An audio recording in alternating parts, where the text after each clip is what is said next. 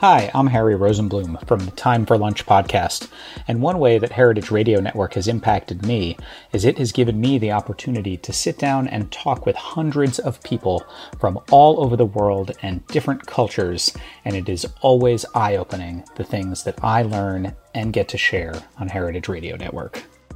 HRN is home to transformative exchanges about food.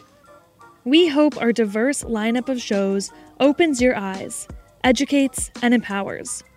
Join us during our summer membership drive by donating and becoming a member. Members play an essential role in keeping nonprofit food radio on the air. Go to heritageradionetwork.org/donate to become a member today. Thank you for your support. Hearst Ranch is a proud sponsor of the Heritage Radio Network. Learn more about Hearst Ranch at HearstRanch.com. This episode is brought to you by Roberta's, home of Heritage Radio Network for 10 years. Learn more about Roberta's at robertaspizza.com. It's time for lunch. Welcome to Time for Lunch. This is a place to learn about eating, cooking, enjoying, and sometimes playing with your food. Each episode, we cover a new subject. I'm Hannah Forden. And I'm Harry Rosenblum. Tune in for food, fun, and flavor.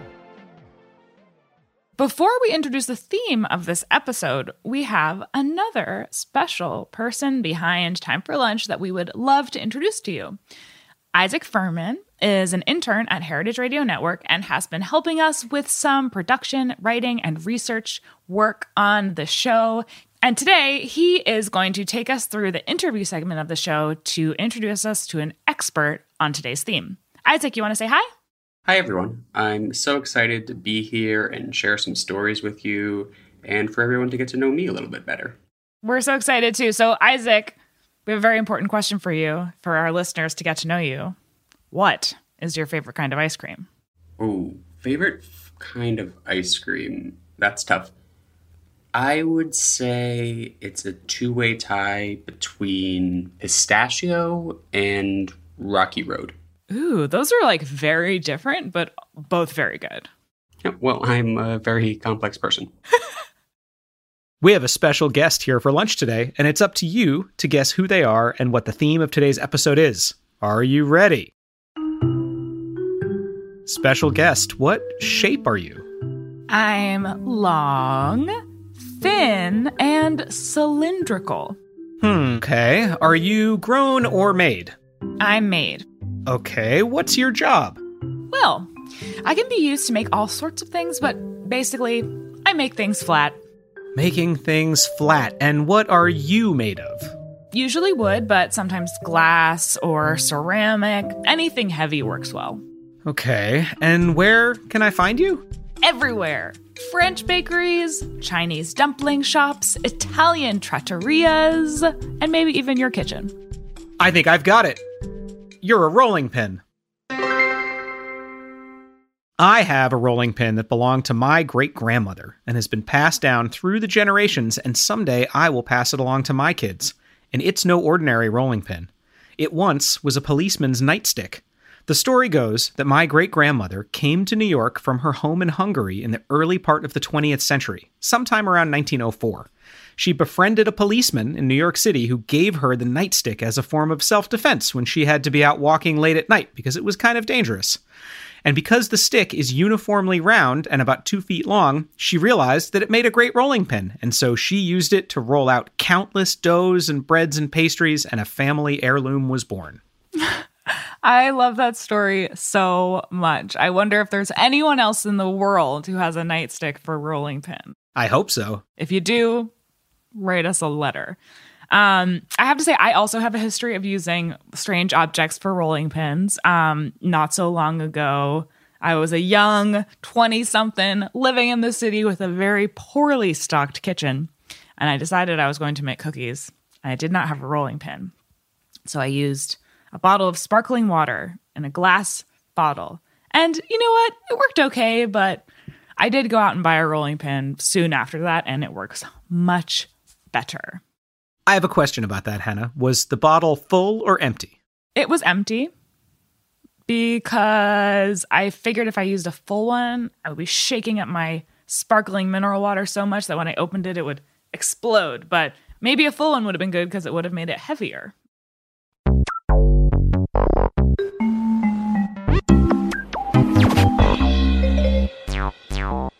Now it's time for our question of the day. The answer to this question is somewhere in the episode, so listen carefully. What are the 2 things you need to remember for perfect pie crust? Ooh, I love pie crust. Keep an ear out for the answer. So, remember Isaac, who you met at the beginning of the episode? We are going to pass the mic over to Isaac to introduce us to an expert on rolling pins. Hi again, it's Isaac, and I'm here to share a conversation I had with Cynthia Cliff. Cynthia is an illustrator and author who created a cookbook that's perfect for this episode. It's called Pie for Breakfast. I was writing a blog called Pie for Breakfast, and it was about baking for children, and it had recipes, and I would draw pictures about the recipes, mostly stories about the recipes. The editor at Prestel Publishing in Germany saw that and invited me or asked me if I would like to do a baking book, create a baking book for children that was including the recipes, my own recipes, and my illustrations. And of course I said, yes, I would love to do that. It was my very first book, and that's how that happened. Spending a little time baking with your family is like a really special thing, and I have lots of great memories of it. And that's why I wanted to make a book for children that would give them a little, some little recipes to try and some fun things to do with their family. Like the blackberry crumb cake is one that I made as a child, and that's my mother's recipe, and I really wanted to see that one in. It was the sample recipe that I made first and illustrated first to show them that I could do a book because I'd never made a book before. I don't know about you guys, but I'm getting pretty hungry. So berries are perfect because there's no chopping or cutting. And so my mother would let us make pies or cakes with berries. And we also gathered the berries ourselves. There were wild blackberries and raspberries around our home, and that made it even more meaningful and special. That was part of our childhood, was going out and gathering some food. If you pick your own wild raspberries and make a pie, oh my goodness, it's amazing. We had lots of farmers around us, and you'd wake up in the morning and there'd be like a bushel of corn on your porch, or a box of apples, or a basket of peaches. And then my mom and I would just be like, okay, we know what we're doing today. We're going to make apple pies. And we would eat apple pie for breakfast. And just in case we weren't clear, I asked Cynthia to clear up once and for all if it was all right to have pie for breakfast. Pie for breakfast is that's one of the best breakfasts you can have. Well, be sure to check out Pie for Breakfast at your local bookstore. And now let's check back in with Hannah and Harry. Well, after all that work making pie crust, I think we should take a little break. Hearst Ranch is a proud sponsor of the Heritage Radio Network. The Hearst family has been raising cattle on the rich, sustainable native grasslands of California's Central Coast for over 150 years. Piedra Blanca Rancho in San Simeon is the original Hearst Ranch, founded by George Hearst in 1865. George's son was the famous publisher William Randolph Hearst. In addition to being known for building the iconic Hearst Castle, William was, like his father before him, an avid rancher. In his words, "I would rather spend a month at the ranch than any place in the world." Thanks to one of the largest land conservation easements in California history, a joint effort with the California Rangeland Trust, the American Land Conservancy, and the state of California, the working landscape at Hearst Ranch will be preserved forever. Learn more about Hearst Ranch at HearstRanch.com.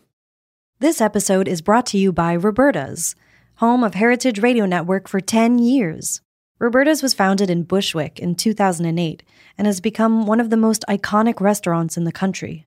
HRN made its home inside of Roberta's in 2009, and together they have become part of the DIY fabric of the neighborhood.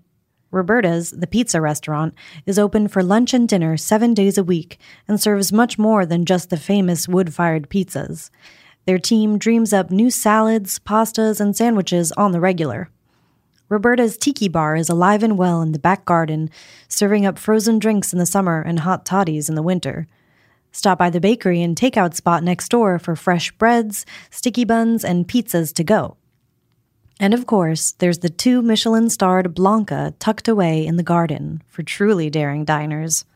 But Roberta's also extends beyond Bushwick, with multiple locations in New York City and now in Los Angeles. You can also find their frozen pies in grocery stores around the country. The spirit of Roberta's, like Heritage Radio Network, is everywhere. Here's to many more years of pizza-powered radio. Learn more about Roberta's at robertaspizza.com. Welcome back to Time for Lunch.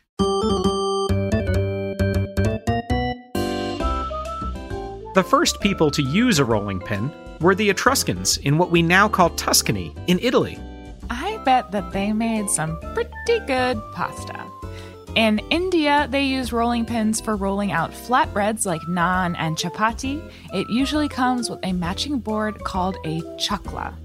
These days, you can find rolling pins in all different lengths. Small, palm-sized ones are good for making dumpling wrappers, and large yardstick-sized pins are used to roll out big batches of noodles like udon.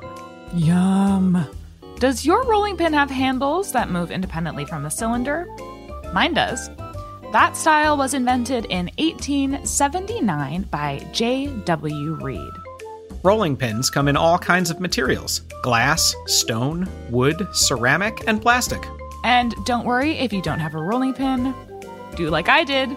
A straight-sided bottle, like an empty wine bottle, or a Pellegrino bottle like I used, can be used in a pinch.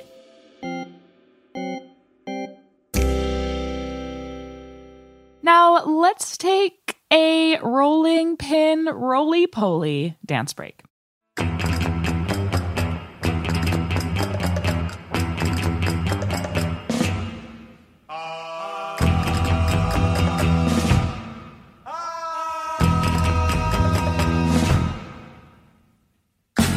Exótica.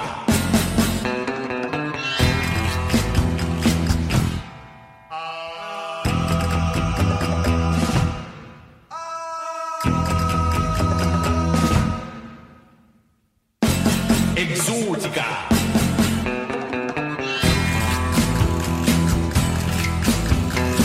Enter the world of Exótica.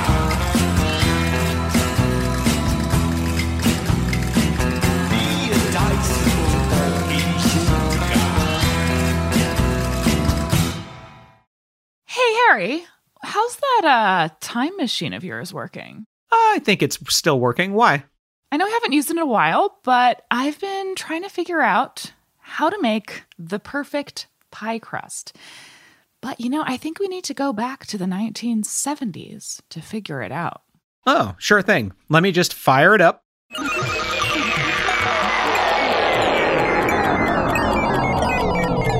See you on the other side.